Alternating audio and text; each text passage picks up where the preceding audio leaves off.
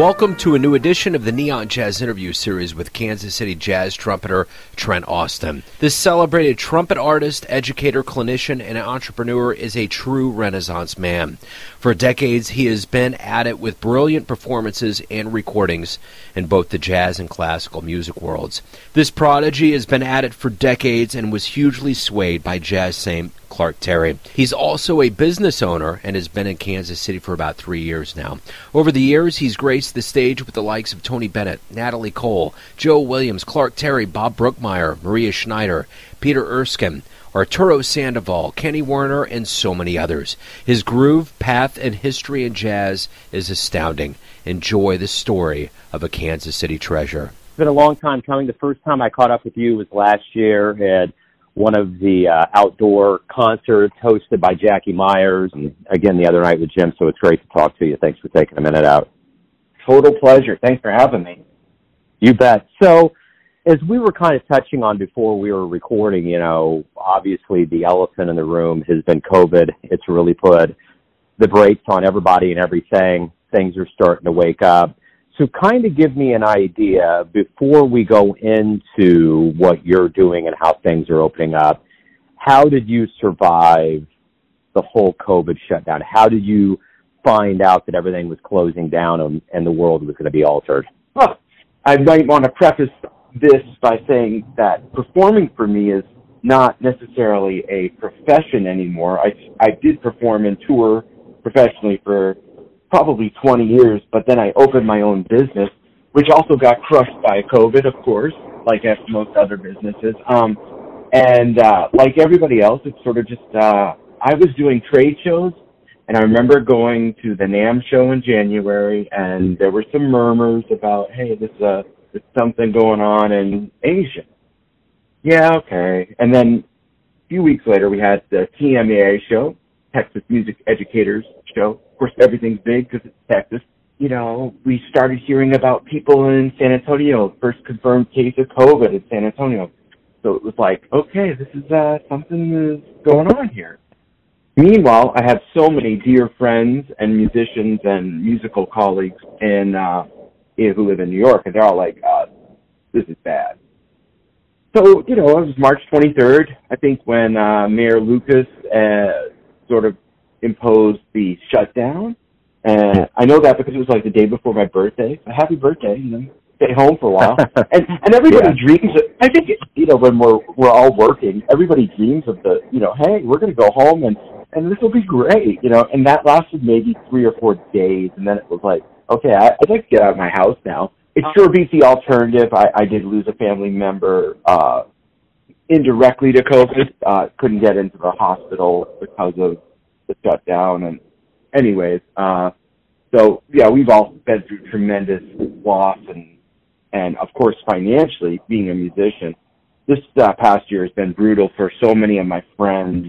I was fortunate because I have my own business. Even though we took a hit, it's still, you know, it was predictable. So I could, you know, cash into the emergency fund and survive. It is encouraging to finally be playing again. I think I saw you last week with Jim's trio out in OP. That was just so wonderful to play music with a band again. And this is like how much we took that for granted, how much we took hugs and high fives and, you know, smiles even. You know, it's hard to smile through a mask. Yeah, it's been a ride, man, and it is good to see everything opening up. And speaking of, yes, sir. You are starting to play. So talk to me a little bit about your itinerary right now, what you're hoping as things continue to open up and get a little better. Yeah, I think people see the trumpet and they think of it as being like a garden hose, as a spreading machine of germs. But in all actuality, it's actually quite contained because we do have this thing called the condensation valve or spit. So now that people understand that it's a fairly safe instrument to be around, maybe people musically might say differently, but, you know, I'm starting to play a little bit more. Like, for instance, this Friday, I will be with Jackie at Corvino, and we played at the French Market last week. So that's this Friday's Corvino. I don't do a lot of playing. I'd hope to do a little bit more. Obviously, my professional world ties me up quite significantly. But I do know that we're doing with Clint Ashlock and Daniel Dismore and I think Stan Kessler, we're doing a trumpet summit at the Blue Room on August 7th. That's, I think, Saturday evening. And after that, I know I'm playing with my buddy Brad Gregory's awesome sextet at the Westport Coffee House on August 15th. So these are just off the top of my head. I might have a few more in the works. There's other things in the works as well. You know, I've only been in Kansas City for 3 years. You know, one of those years was taken from a pandemic, so it's just establishing, you know, working professional relationships with other musicians is taking a little bit more time because, you know, you can't jam with people, you can't hang out with people, you can't get the vibe of how other people like or maybe don't like the way you play. But I think that's starting to change. So you have your own business, which is a Yes, lion's sir. share of what you do. Talk to me a little bit about your business, when it began, and kind of what you do. I have always been a gearhead, and I've always been fascinated. In high school, I dropped my mouthpiece, and my dad and I made a mouthpiece on a metal lathe in his garage.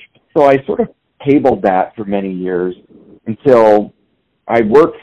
I'm a performing artist with a few companies, but one of the companies was like, "Wow, you're really good at selling these instruments for us. You should open your business." And I said, "Nah." And they said, "Well, we'll give you exclusive rights for 3 years on our product." And I was like, "Okay, I'll open my business." So my business, which is called Austin Custom Crafts, is basically like if you go to like a bike pro shop, like a real high-end, you know, like one of my friend's companies, Elite Cycling in, I think it's Leewood. It's like, you know, they have super high-end bikes, it's great service. That's what we do. We are mostly online sales, although we do have, you know, again, finally, some good walk-in traffic from the Missouri and Kansas contingency, which is great. But basically, we're an online pro shop that caters mostly to trumpet players throughout the world.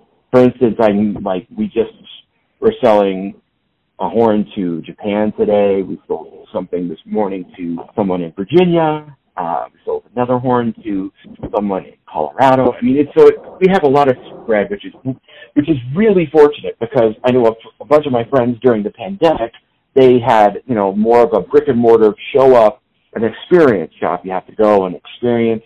Some of my friends had to close their business or suffer tremendous losses because of the pandemic. So we've been fortunate. We pivoted pretty efficiently into the pandemic world. So, and the world is so small with all of the tools online via social media and live conferencing. It's never as good as like hanging out and, you know, hanging in the shop and having me make you a cup of coffee while you play trumpet. But we're making do. We're very, very, very fortunate because I have an amazing team, ridiculously big team. And all of the people that work at the shop are fine musicians as well. You know, might know one of the trumpet players, Nate Null works for me. Yeah. Great young trumpet player, trumpet star, I think, in the making for sure. Yeah, he is. He's wonderful. Yeah, and he has new material coming out. Yes.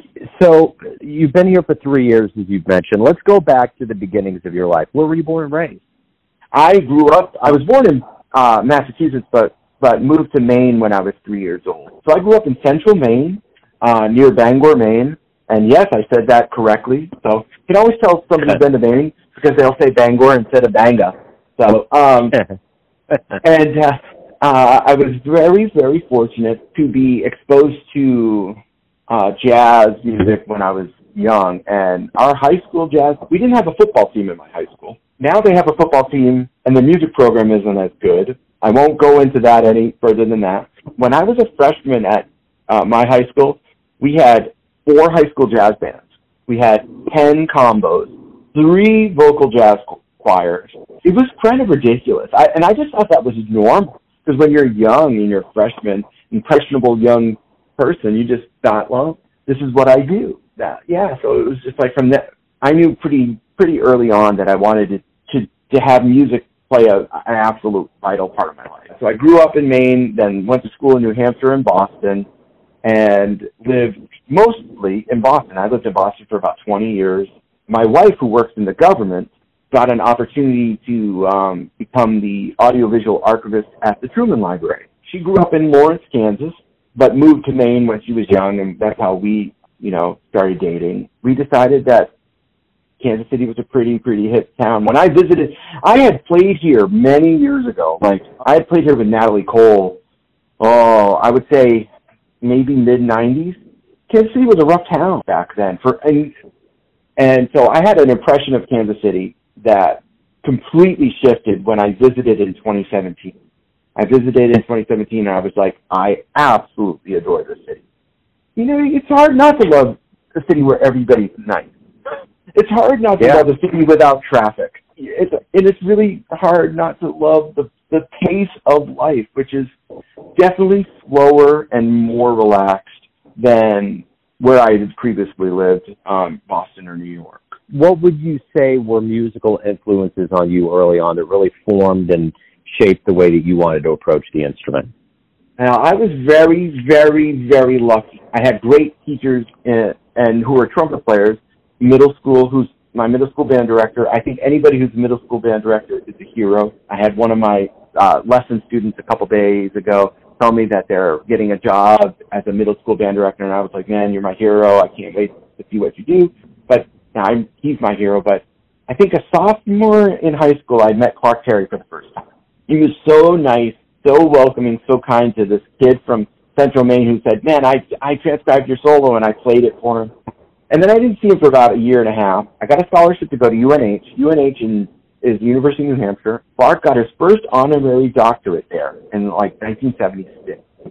Clark invited me to go play at his camp. And I said, well, I would love to do it, but I don't really have enough money to do it. I can't afford it. He goes, show up at the airport this day. He paid for everything. And it's like these are the things that really inspire me, and reason Clark Terry is absolutely the greatest.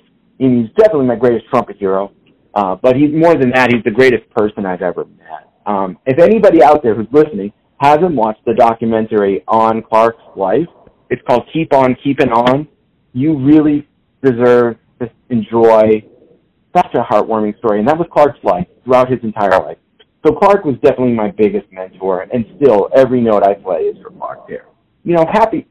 I think one of the things that we do when we go to music school and we get so obsessed about being great technicians and great musicians is we forget that our primary role is entertainers. We still have to make sure that when somebody leaves the concert, they're smiling, they have a good time, they feel positive. And I think that's a vitally important thing that Clark taught me when I was real young. Because here was this virtuosic player who could play absolutely anything. Man, you couldn't help but having a huge grin on your face.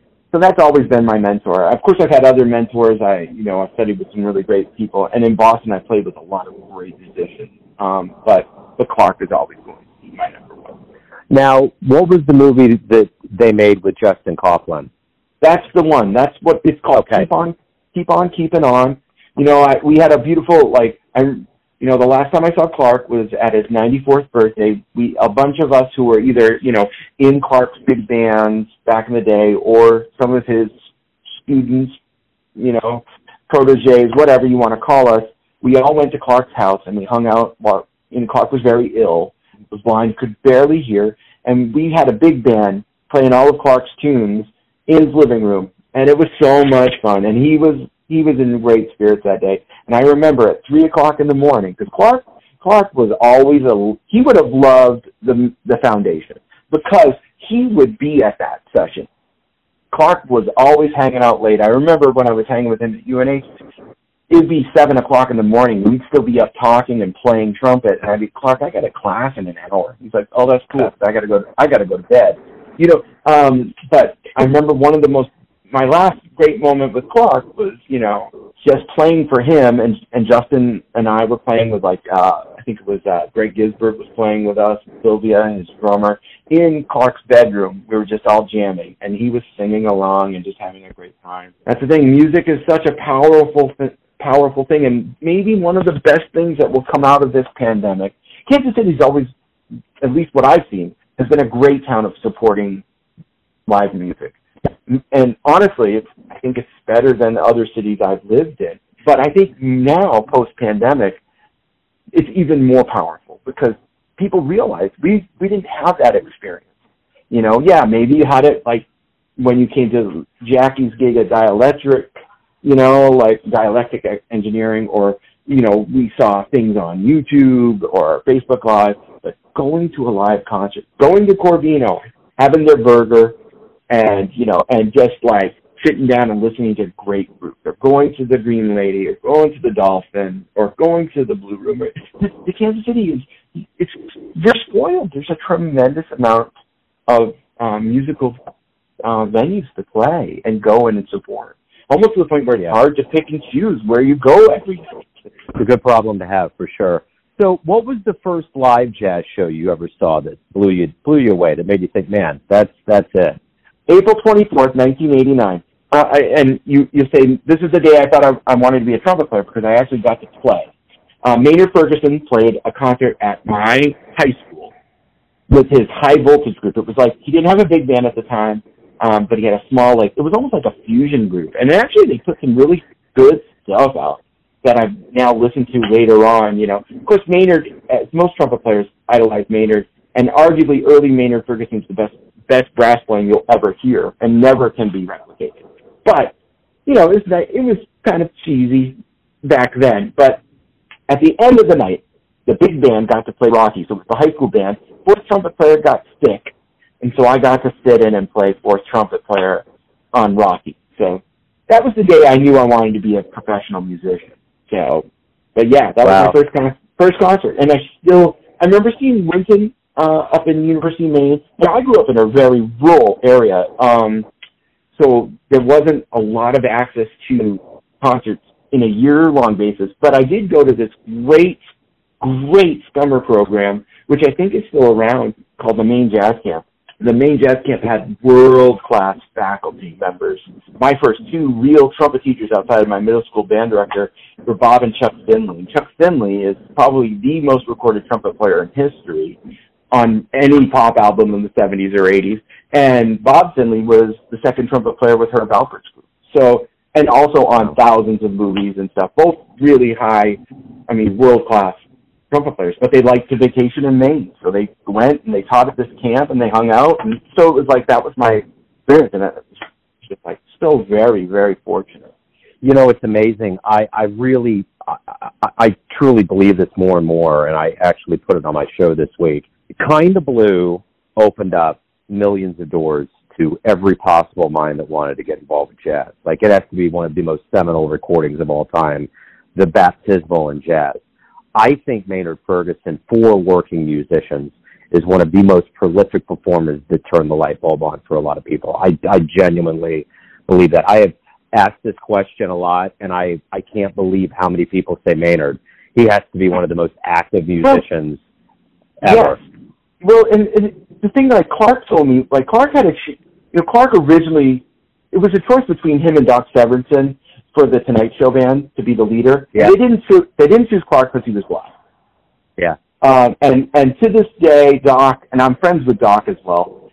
It's just the trumpet world is very small. But Doc says he idolizes Clark and he respects Clark. He would always have Clark guest solo on the Tonight Show when Clark was in town, because he respects Clark so much, and he kind of knows that Clark should have got the gig. Clark was the first African-American trumpet player in a studio orchestra. He didn't miss a note for 8 years, he told me. But because he was black, he didn't get the gig.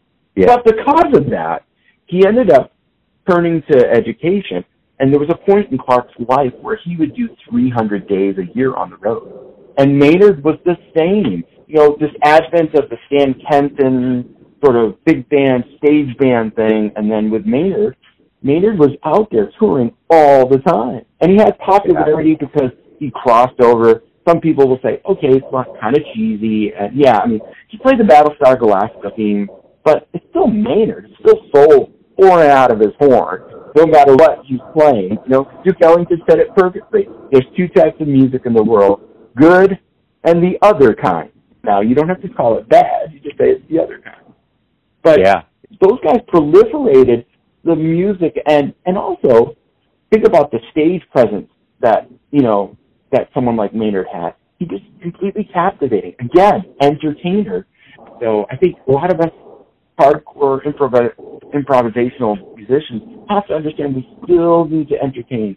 We still need to make sure that people connect with us. More than just, oh, wow, that person's a great player. It's more like that person's just so much fun to play and enjoy and listen with. You know, I want people, that's my end goal in what I do as a performer. I want everybody to leave with a smile. Right on. That's beautiful. So, you know, the one thing about you is you have been around a lot of brass. I mean, just being taught by the Saint, Clark Terry, and all of these things. You know, you've been around, like you said, Natalie Cole, Tony Bennett, Bob Brookmeyer, Peter Erskine, Hal Galper, Dick Oates. So let me ask you this. You know, you're in a position with all these younger cats. Like when I was watching you play, you are in a position by either osmosis or direct talking to mentor and be an educator with your experience. What did these older legends and luminaries and cats that were really at the top of their game teach you, whether it was advertently or inadvertently, about not only being a musician, but about being a person that has helped you teach the younger people around you? Well, I mean, I taught college for 9 years before I opened my business, so I was I still teach and I have a passion for teaching, but it's different. The only teaching I do nowadays, besides my, you know, small group of very dedicated students, is where I'll go to a university and guest solo with their big band, or I'll go to a high school, or even better, go to a middle school and work with very impressionable young future stars of music. One thing, I mean, Clark Terry did it perfect. He never put anybody down when he was working with them. It was never demeaning. It was always like, hey, you know, that's cool. Try it this way. Or, hey, really listen and see what I'm saying. Even with the person that will never understand the base concept of swing, for instance. He had this ability to transcend, you know, maybe an overtly negative situation and just really just share love, and love for the music, and love for proliferating the language, which is improvisation. So that's maybe the big thing. I mean, I've had other aggressive teachers who have set out straight. I mean, I'm very fortunate to study with Hal Crook. Hal Crook is one of the greatest musical minds I've ever met. One of, if not maybe the greatest musical mind I've ever met. And he's a kid. Yeah, he's no older than me. I hope he doesn't hear this because he'll bash me at that. But he's a guy that grew up in a rough, tough neighborhood in Providence, and he's just like straight shooter, you know, no BS.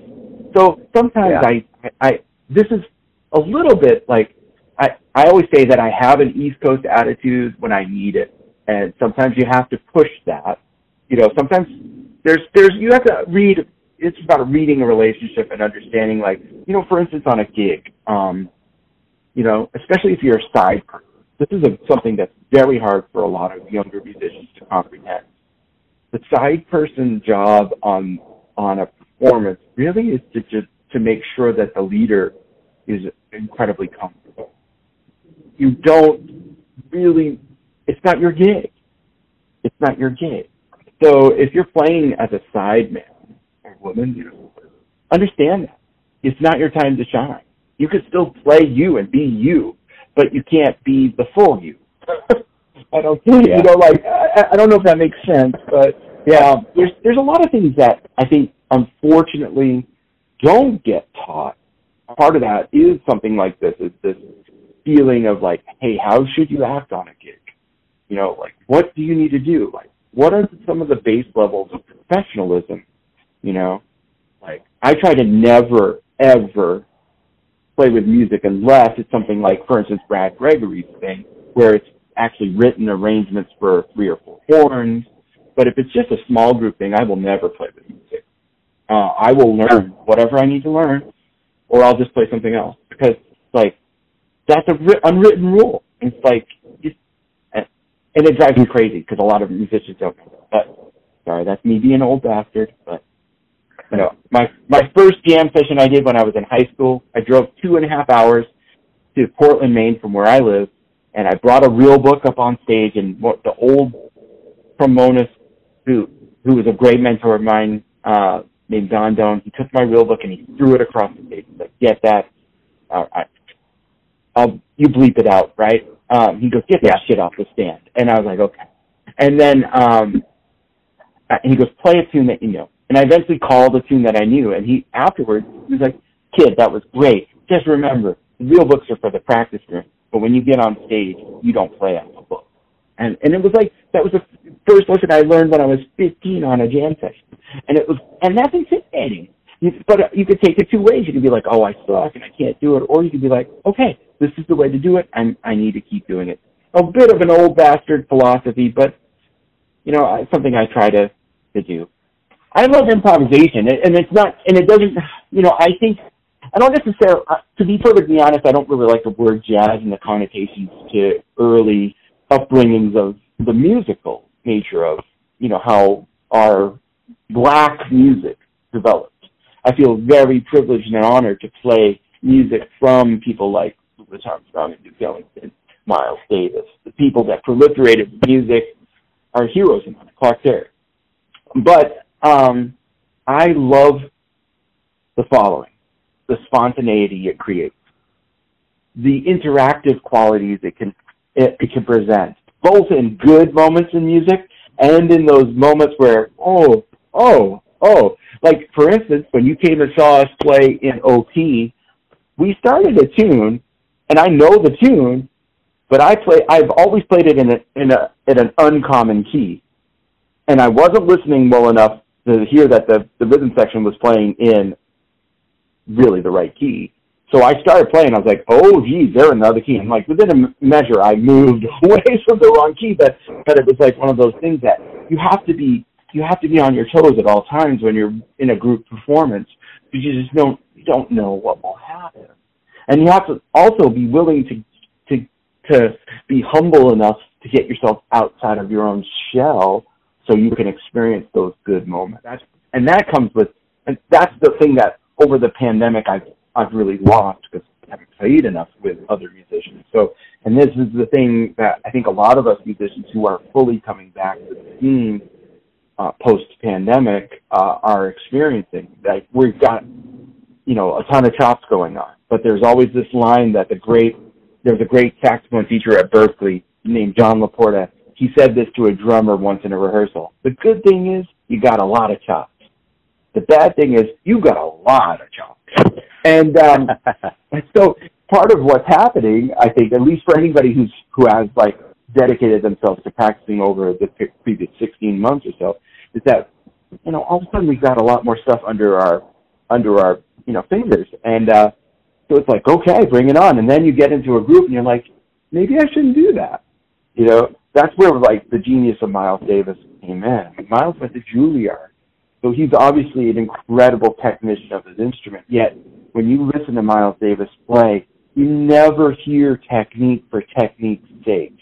Everything he played had the intention of what the music needed. And so that's like as deep as you could ever dig into music. And that's something he instilled in all of his musicians, the future influencers, like guys like Wayne Shorter and Herbie Hancock, and John Coltrane. That he was the proponent of that for Korea. And like, you could just think of the who's who plays with Miles. But yeah, those are the sort of levels that I would love to attain, but I'll never will. But that's the great thing about playing improvisational music, that you have that ability to create on the fly, to move on the fly, to be agile, to be flexible enough if stuff throws you a curveball, Hit it the right field and just be happy with a single instead of the home run. If you could get into a time machine, if the Jazz DeLorean pulls up in front of your house and we get off the phone, and you could go anywhere you want, where were you going to go? Who are you going to go see live in the annals of jazz, and who would you want to talk to when they get off stage? I'm not even going there. I'm going to go hang with Bach, because you have to understand that Bach and Beethoven, especially Bach and Beethoven, not only are they probably the two greatest musical minds that they're two of the greatest. They were great improvisers. Bach's harpsichord cadenza in one of the Brandenburg Concerti was literally him improvising and then writing down the line. He was doing that to show off the new purchase of the harpsichord for his church. So, and if you listen to that, you'll have to find, I can't remember if it's, shame I can't remember the exact number of the Brandenburg Concerti. It's 2 or 5. And you can listen to the harpsichord cadenza, and it sounds like, it almost sounds like Eddie Van Halen spread it. I am not kidding you. So it's just pure genius from 1700, right? Beethoven was well known being an improvising musician. We can't see it because what we have is the legacy of what they wrote, and obviously an incredible legacy. So that's where I would go first. I would be hanging out with J.S. Bach and like jamming on a modern trumpet versus what the pain that he inflicted on his old trumpet players who didn't have the advent of piston valves and modern equipment. But anyways, yeah, those would be the two guys. If you're talking about post 1900, I would really like to hear Louis Armstrong in his prime. I would love to stand in front of that bell in 1933, 1934. I would love to experience the sound and the way the sound of John Coltrane's saxophone wrapped around you. I'd love to watch Bird and see how his mind works. I would love to sit in a club and hear Bill Evans and see where his journeys would take. It's like those things, of course. Would definitely love to hear Ellington's band around the same. I'm biased because I love Clark, but I would love to see that Ellington at Newport band and really experience like those 18 choruses that Paul Gonsalves plays on diminuendo and crescendo and blues. Those things. And I would love to be the fly on the wall in that. So what do you like the best about Kansas City? Oh, man, there's so much to like. And it's funny because it's like I went home and I went home to see my family, and I thought honestly, someone asked me this at my gig on Saturday. A friend of ours came and we were hanging after the gig, and he's like, so when you came back to Kansas City, was it like I just came back for home or I'm coming home? And I thought that was a hip question to ask. And I said, Kansas City's home. And partly why it's home, and I'll tell you, the people like, when I moved here, the people like Stan Kessler, who literally welcomed me with a hug, and that's not how it happens in Boston. And I think that's partly because East Coasters have a rough and gruff mentality. We have to keep our eyes out for ourselves. But the Midwest people are like, they're very welcoming. Another friend and colleague, Mike Corrigan, who owns BAC, a great musical company here in Kansas City, when I was thinking about moving here, I called him. And I thought he might be really pissed because I'm moving my shop and we're competitors, even though we're really not. We're colleagues. We do different things. And Mike was like, man, this is so great. You should check out this. And he was so welcoming. So what I like about Kansas City, number one, without a doubt, are the people. Everybody here. I have not played with a musician that I wouldn't want to play with again. And I cannot tell you that didn't happen when I was in New York, and that didn't happen when I was in Boston. That's a compliment to everybody who is a musician in the scene. Everybody is just in. There's no traffic. We got out of the airport in Boston. It was 7 o'clock at night, and it was like we had to drive to a restaurant. It was like 6 miles away, and it took 45 minutes. And I was like, I don't miss that. The cost of living here. You can be a musician and actually live in Kansas City. You cannot be a musician and live. That's another reason I opened my business, and I don't regret opening my business. I absolutely love and adore what I do, even more than playing. You couldn't live. I was working when I was gigging in Boston. I was playing 5-6 nights a week in Keeping, and I was barely paying my rent. So I can afford a house here. I can afford a decent quality of life. So that's, and it's a really cosmopolitan city. There's so much going on. And great art museum, an incredible concert hall, a good ballet. Like these things, one of the best, the Truman Library, hopefully when it reopens again, people go to it because the renovations they did on this library are incredible. I mean, it's a great experience for one of the most important Americans who's ever lived. So those are the things that there's great food, there's great, obviously music scene. It's vibrant, it's alive, it's happening. And big thing on the music thing, which I already mentioned, super positive, it's a joy. Every day is a joy. So very, very, very blessed. Beautiful. So everyone has a perception or an idea of who they think you are, your family, your friends, your fans, your clients, your students, but ultimately you live your life. Who do you think you are? I think I'm a trumpet geek. That's who I am. I mean, I don't even have to hesitate, man. So I think I'm just trying to be a happy person and trying to be thankful for every day. And I think that also has changed, to be 100% honest, since I've moved here. We all think when we're young, we want to be the best. I want to be the best musician in the world. And then you realize you're not the best musician. And then you also realize it's not a competition between you and, say, Wynton Marsalis. It's a competition between you today and you tomorrow. Once you realize that, once you get over that fact, then that's where the true beauty of being an artist can be, where you could provide this different space as a performer. And I think that's another reason why I love doing my quote-unquote day job. So when I perform in a different headspace than when I was working and gigging and playing. Even when I was gigging, playing, I'm going to play Carnegie Hall. Great, that's awesome. And I'm not joking. It was like a weird sort of you have no idea how lucky you are. Now, when I'm playing, I'm like, I'm so thankful to be playing. Especially now, it could be 100% true, Joe. It's like, we live without being able to play. What a treat. I mean, the first time I played with 5 musicians post-pandemic, I mean, I was just awful. I was a baby. I mean, it was like, oh my God, I've missed it so much.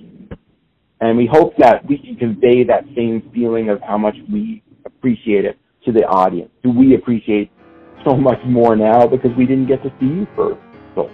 Beautiful. Trent, that's a great way to wrap everything up. Hey, man, thank you for taking some time out.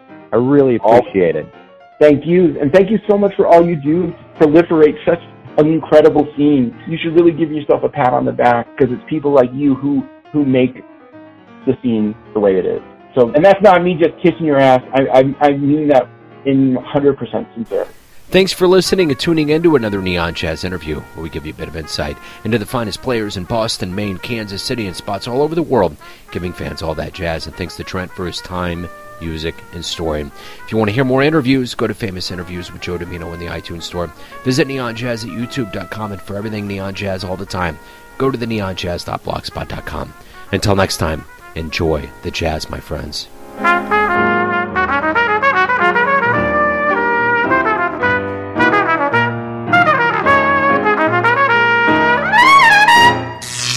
Neon Jazz.